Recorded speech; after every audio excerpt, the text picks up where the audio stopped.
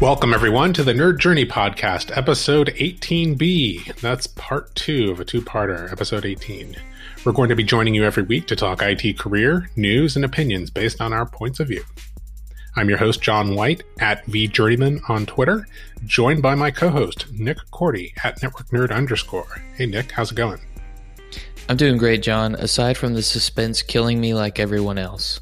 I want to make sure that everyone knows we're both VMware solution engineers looking to bring you the career advice we wish we'd been given earlier in our careers. We hope our discussions will be relevant across disciplines and remain timeless. If you're enjoying our content, please drop us a positive review on Apple Podcasts or wherever you subscribe. And if you want to get in touch with us, tweet or DM at Nerd Journey. Ultimately, we're just two nerds on a journey. A journey to virtual enlightenment. So let's take a trip. Great, Nick. I'm liking that intro. I like it. Man, our editor's pretty good. I can't believe he did that cliffhanger thing to our listeners because that was pretty nasty. Pretty mean. Yeah, as you're alluding to, we kind of left part 1 of the interview with Joseph Griffiths on a cliffhanger. But actually, I don't even remember where we left off. Where did we leave off? Well, it was after the taco story, but I think Joseph was about to tell us about his eye-opening experience at VMworld. I think maybe we should back up just a little bit before that to give context to his story. Yeah. Okay, that's a good idea. Okay, so here's part 2 with Joseph Griffiths. Except that we'll start with Nick talking. Maybe it's a misperception because I think in a lot of cases we might think, okay, well, this is how I add value, and maybe I didn't realize how easy it is to automate this, or that I could. I know that sounds silly, but if your eyes haven't been opened, so to speak, then you don't know what you don't know, right?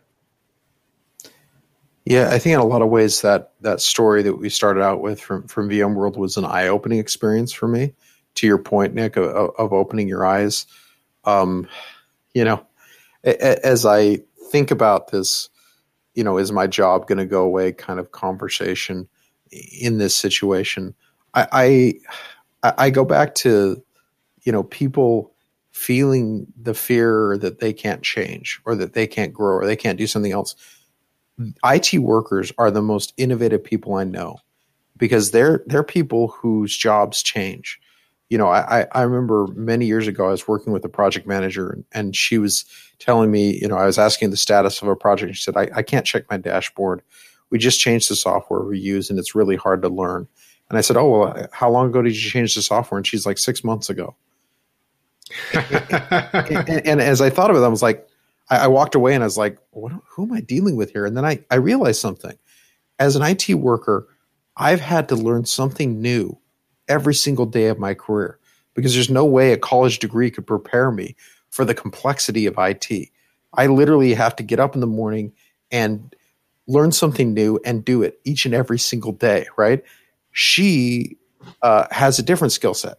She has a communication skill set. She works with people. She coordinates projects. She gets deadlines, right? When it came to the IT portion of learning that new tool, it was so hard for her that it took, 7 months for her to get comfortable with that. That's not a knock on the person. It's just a different skill set. To that point, I would ask this question of you guys, right?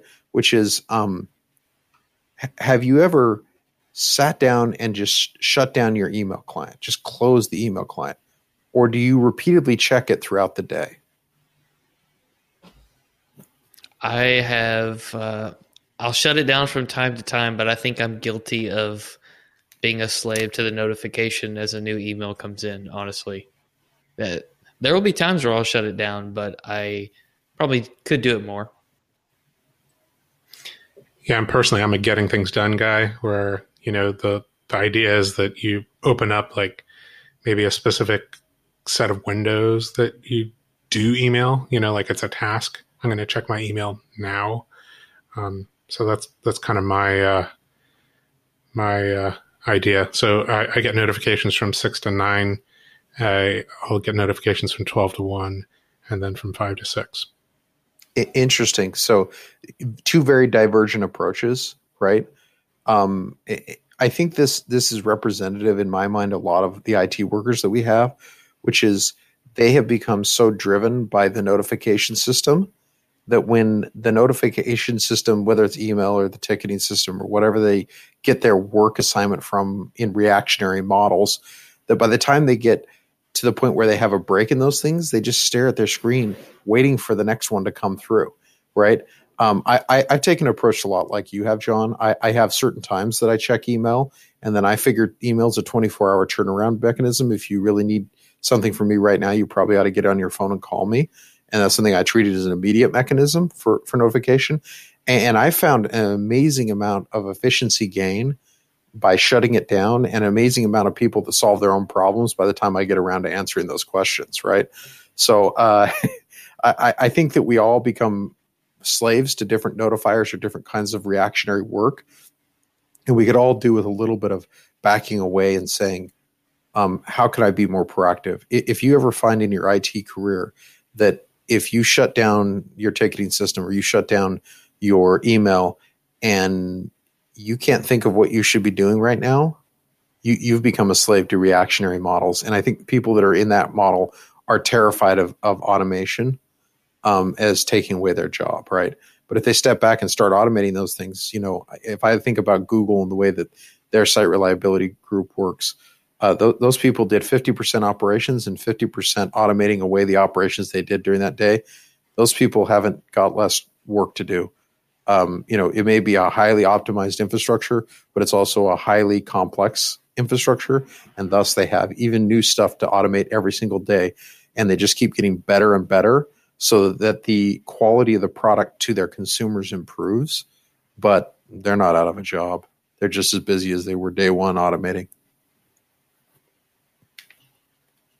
I would say when you do things like that, you're also more and more important because the time that you're spending is more and more important to the organization, right? If you had that initial vision to orient yourself towards what the business is actually doing, as opposed to what the IT department was doing.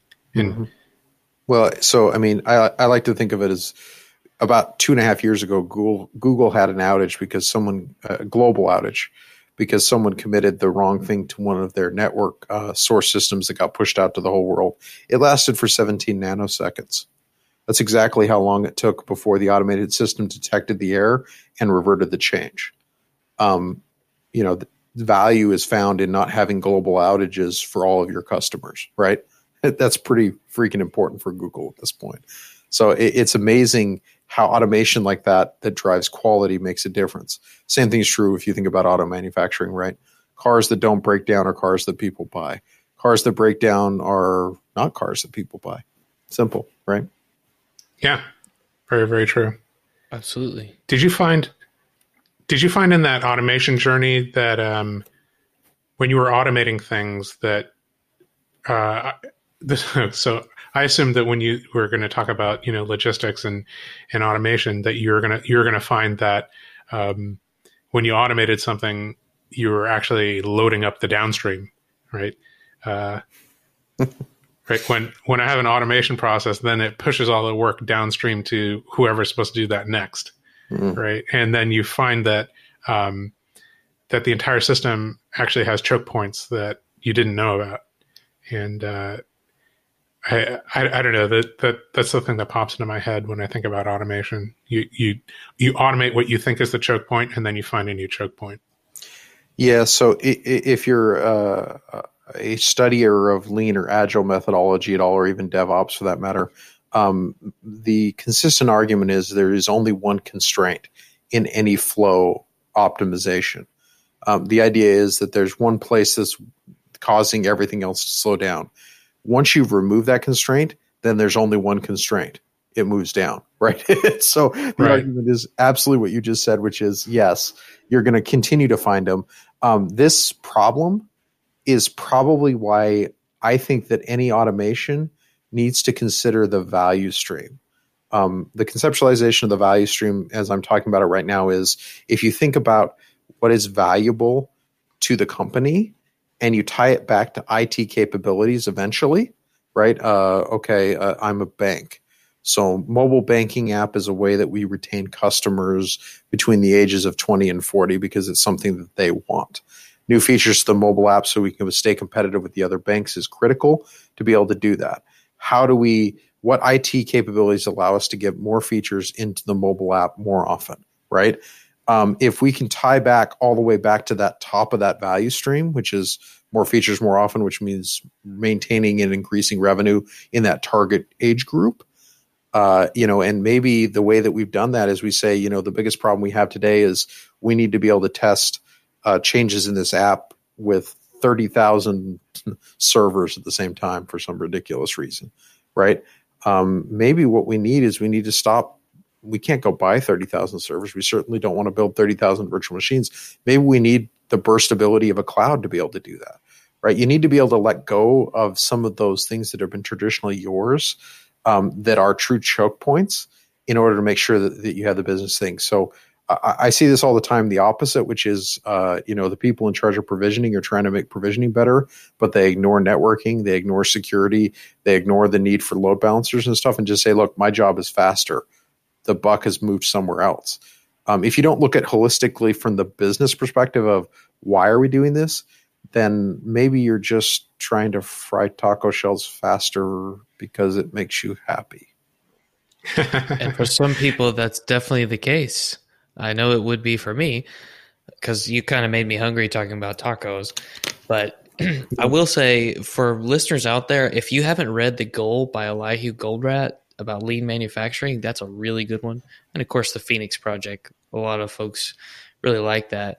But what I was going to say, Joseph, we talked about automation, the value stream, but automation is really about you automate something and then you're on to the next iteration. And throughout your career, you went on to the next iteration. So what would you say are some practical tips for listeners who want to get to that next iteration, knowing what you know and having been where you have been on the journey? If I want to iterate faster and I'm a listener, what should I do? So I'm going to say something that is deeply unpopular, but I'm going to preface it because of the deeply unpopular. I find that a lot of people in technology are essentially introverts. They're not social beings by nature. And it doesn't mean that they don't have deep relationships and all that. I'm a pretty extreme introvert, to be honest with you. But the thing that they need to learn to really iterate faster is an understanding that we are social creatures, and a lot of the people they're dealing with are social creatures. So they need to find a way to interact with those people and a way to have the emotional intelligence to read what's going on in a room, and disconnect themselves from defending the technology. Sometimes, that there are games and methodologies used by social creatures, passive aggressive challenge methodologies, things like that are used. So you really, to iterate faster in your career, one of the things you need to do is you need to go read a couple psychology books and start to think about the why. Why are they doing this? Why are they acting this way? Why are they saying it? What are they really trying to say or do? And that's going to be one of the things that will help you propel your career better than anything else. We often take the approach, both as technologists and as introverts, at least I've been guilty of this, the approach of saying, I think this way, so if I could just help them to see how cool this technology is, they would adopt it and understand the value of it. And it's not the best sales methodology, right? Sometimes we can take people on a journey and help them discover for themselves. But the reality of it is we need to understand the different personal value motivators of people and play to those things. And like I said, that's a deeply unpopular, because even among my close friend peer groups, that would be taken as you're playing the game.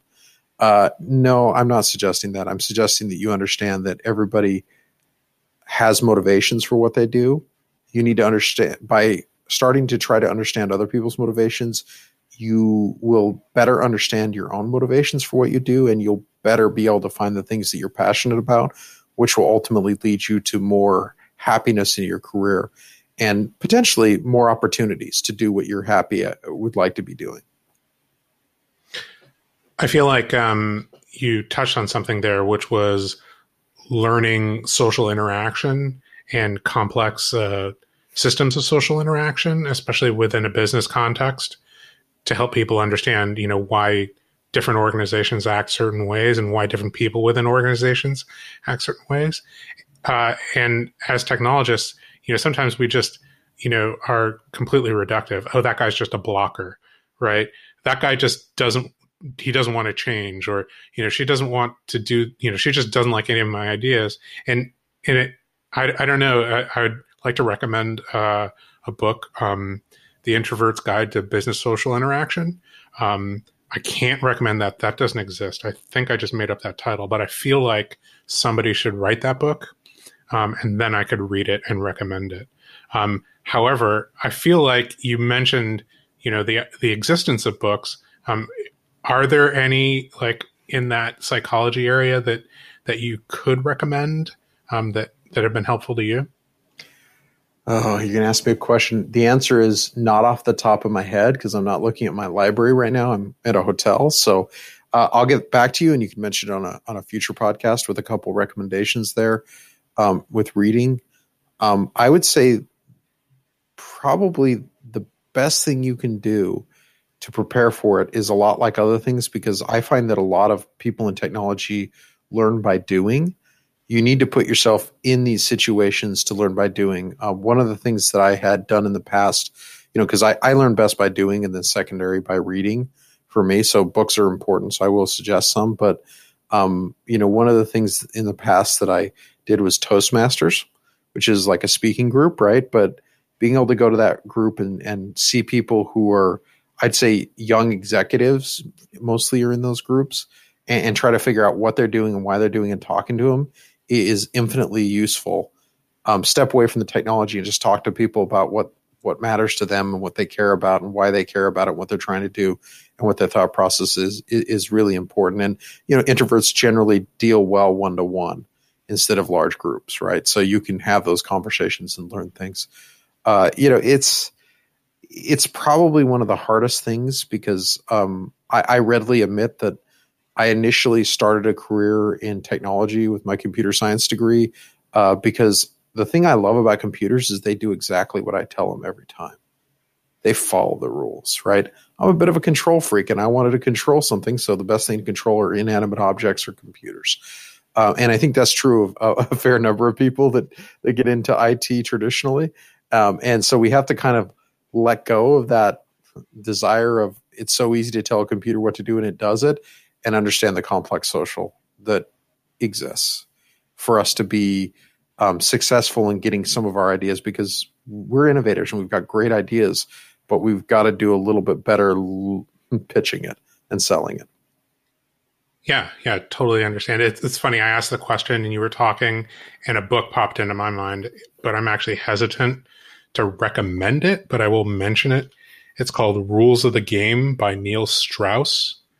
And it is, the subtitle is Penetrating the Secret Society of Pickup Artists. It's a great subtitle. And how many times have you read this book, John?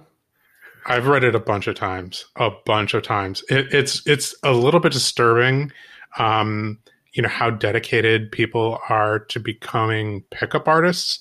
But what is interesting about it is, in that subculture, people will study human interaction to the point where they go, oh, if I approach somebody and just, lock eyes with them from 20 feet away and maintain eye contact as I walk towards them, that's very intimidating. But if I don't look at them and then approach them from the side and then talk to them side to side, then it's not as intimidating and people feel more comfortable. And I think a lot of people who are introverts or who don't have a lot of experience with social interaction would not think about things like that. And so it just made me think about just that. Right. And again, I'm hesitant to recommend it because it is talking about this, weird subculture, which can be a little bit toxic at times, I think. But just if you need your eyes opened to the idea that there are systems and, people react in ways for very specific reasons, and then maybe you could think about what those are. It is a book that can open your eyes to that. There's a lot of value in what you just said related to the fact that, when I was early in my career, I didn't think about those things or even care that much about them, right? I think it's best illustrated by the first job I got out of college. They were having a retirement party for someone, and my boss comes around. He gets to all the IT guys. He's like, "Come on, we're going to the party," and all of us are just groaning, right? We don't want to go to the party. We don't care. We just want to keep working on our computers, right? And he's like, "We're going to the party. We have to show up for the party." And I realized he was teaching a somewhat interesting principle, which is ultimately, it's important to be seen there. It's important to be seen as supporting that. We all stood in the back talking about geeky things and then left as soon as we could. But, these sort of not even thinking about the impact of my choice of not going beyond how it impacts me. I mean, there certainly is a development of empathy and compassion for others that develops with this. As we start to understand their motivation for things, we can help them with those things and be compassionate to helping with those things. So I do want to, state one quick thing here. It's an interesting conversation of pushing yourself out of your comfort zone. I don't want anyone to do anything fake. I don't want anyone to pretend to do something, right? I'm not I think if anything, I've tried to illustrate that it is an iterative process of learning and getting better over time. It's not something you're just going to master, to the pickup artist game, right?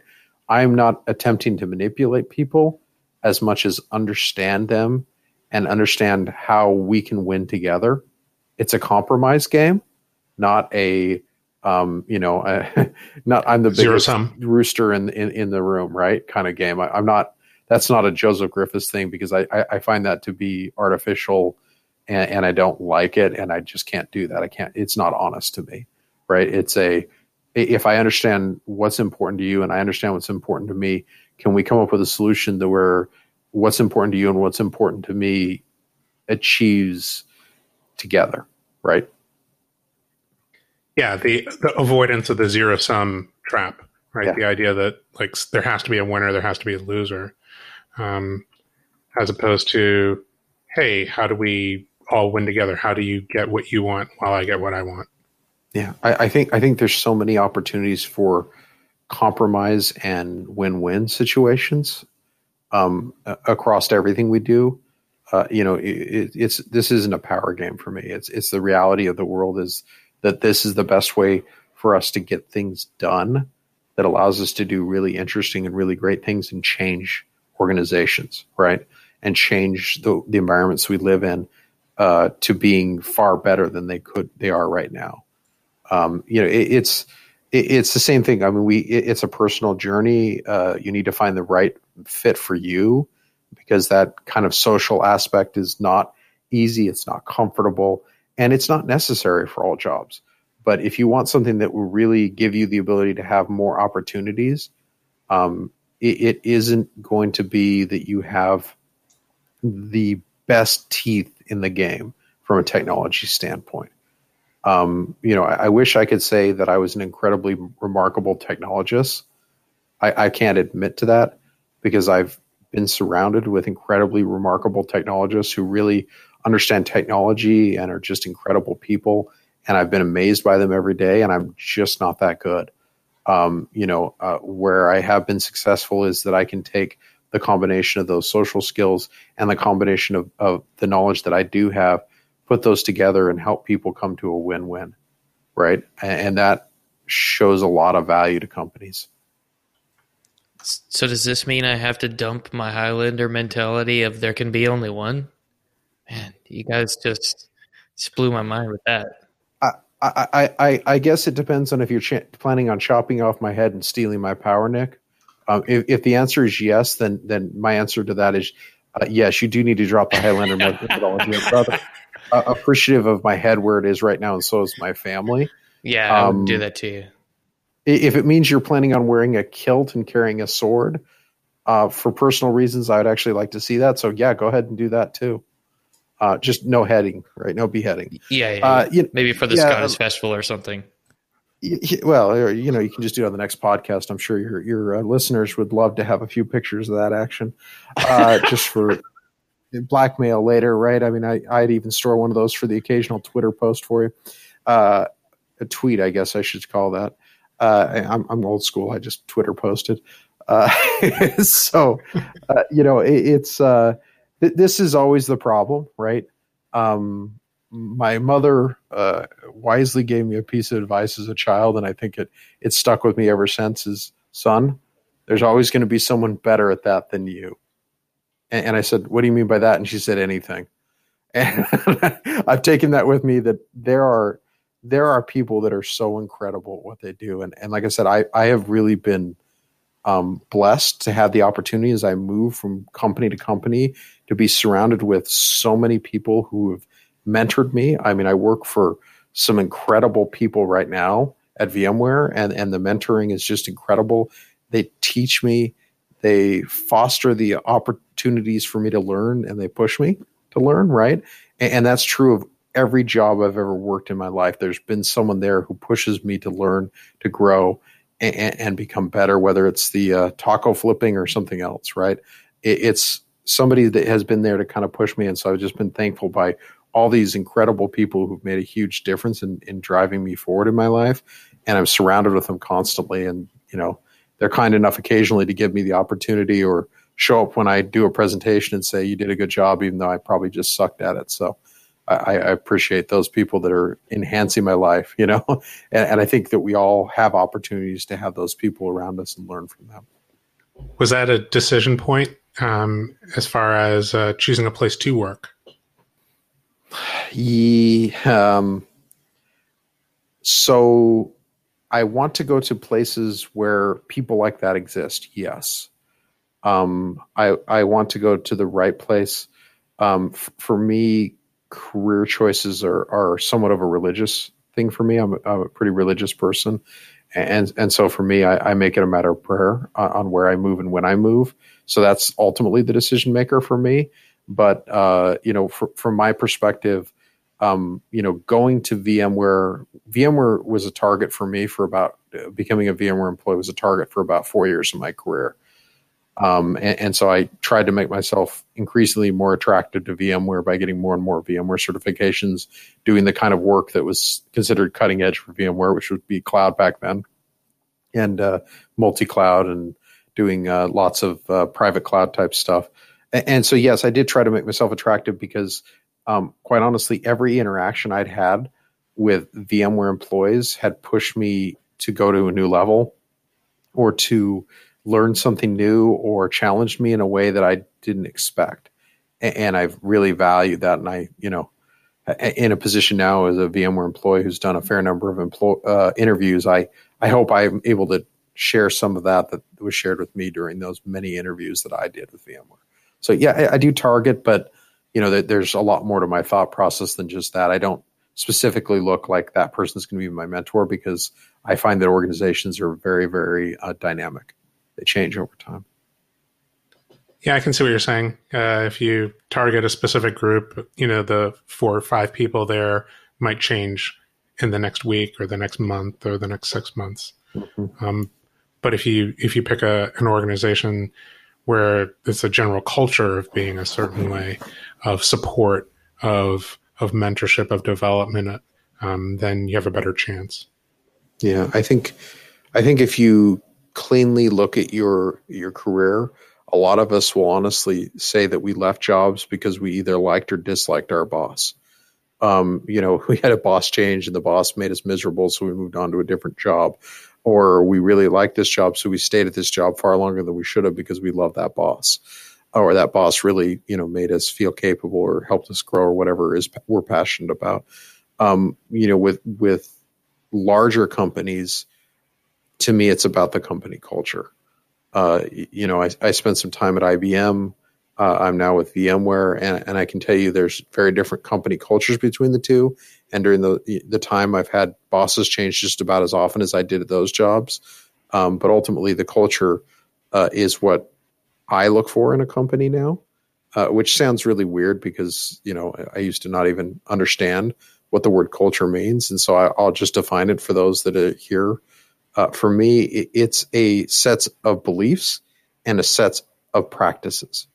So it's not just saying that they believe in, personal time off and work-life balance, but practices that encourage those things from an organization, like giving you time off or, giving you the ability to go volunteer for a week like VMware does, paid week of volunteer service per year, right? So those are practices that support the belief system that they put in that ultimately line up to culture. So yeah, culture does make a big difference for me now because I work for the company culture, not for the individual boss like I used to. Makes a lot of sense. I think that is a really great mic drop moment and a stopping point.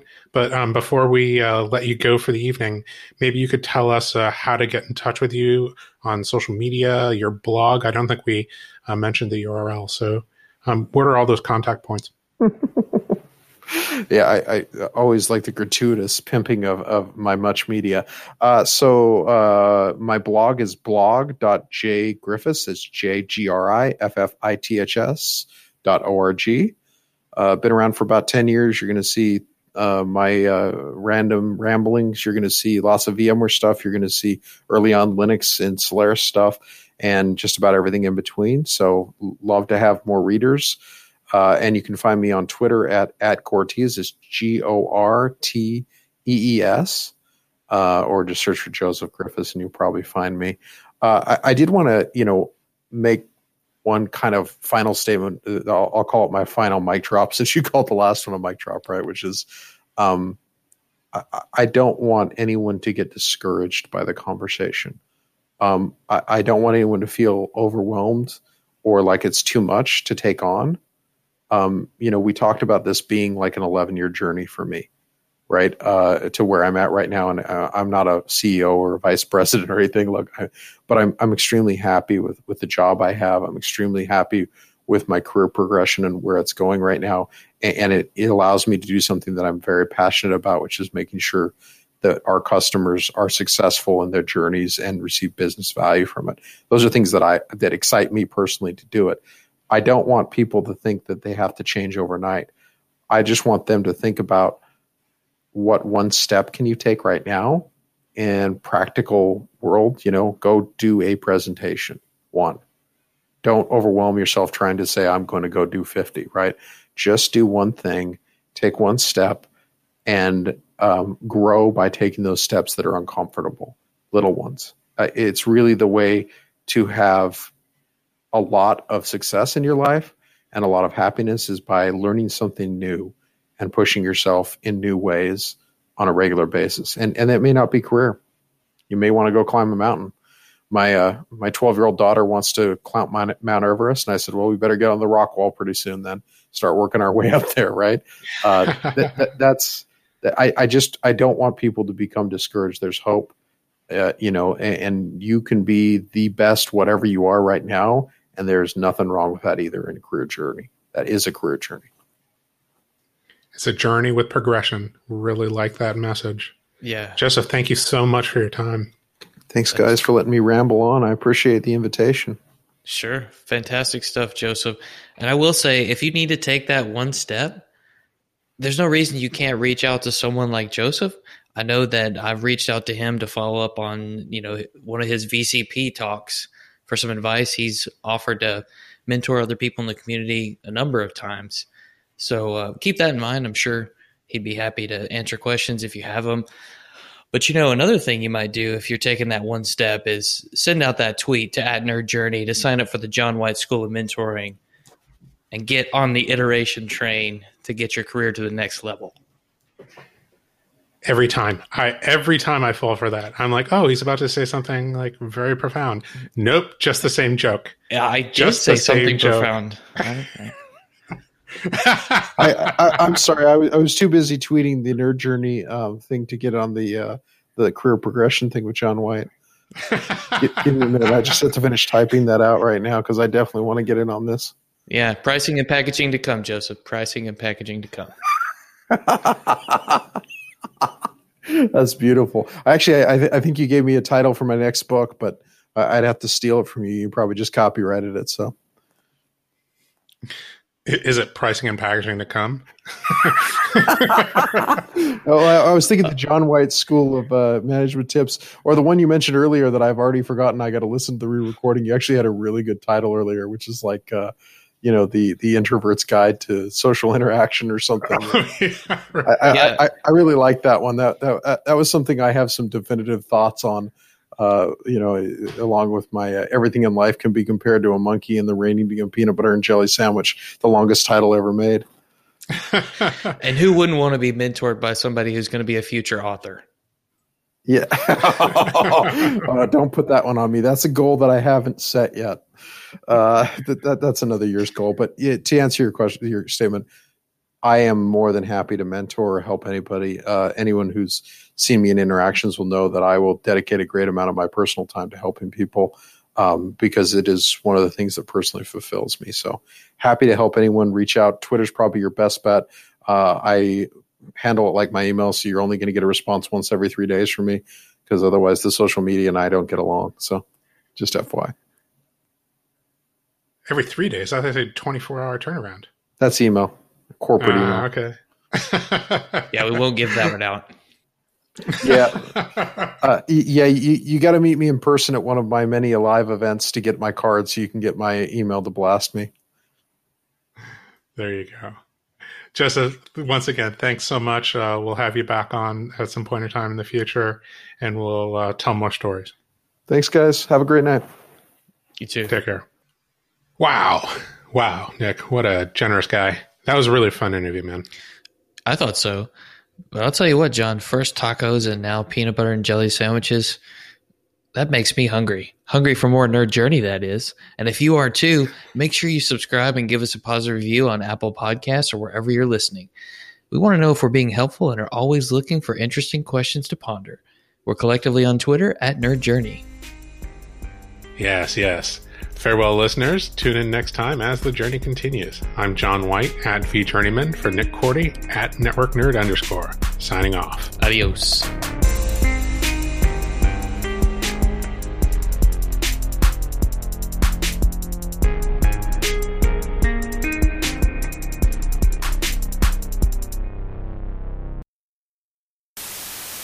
Wow. What a generous guy. That was a really fun interview, Nick. Absolutely it was. But man, first tacos and now peanut butter and sandwiches? I messed it up.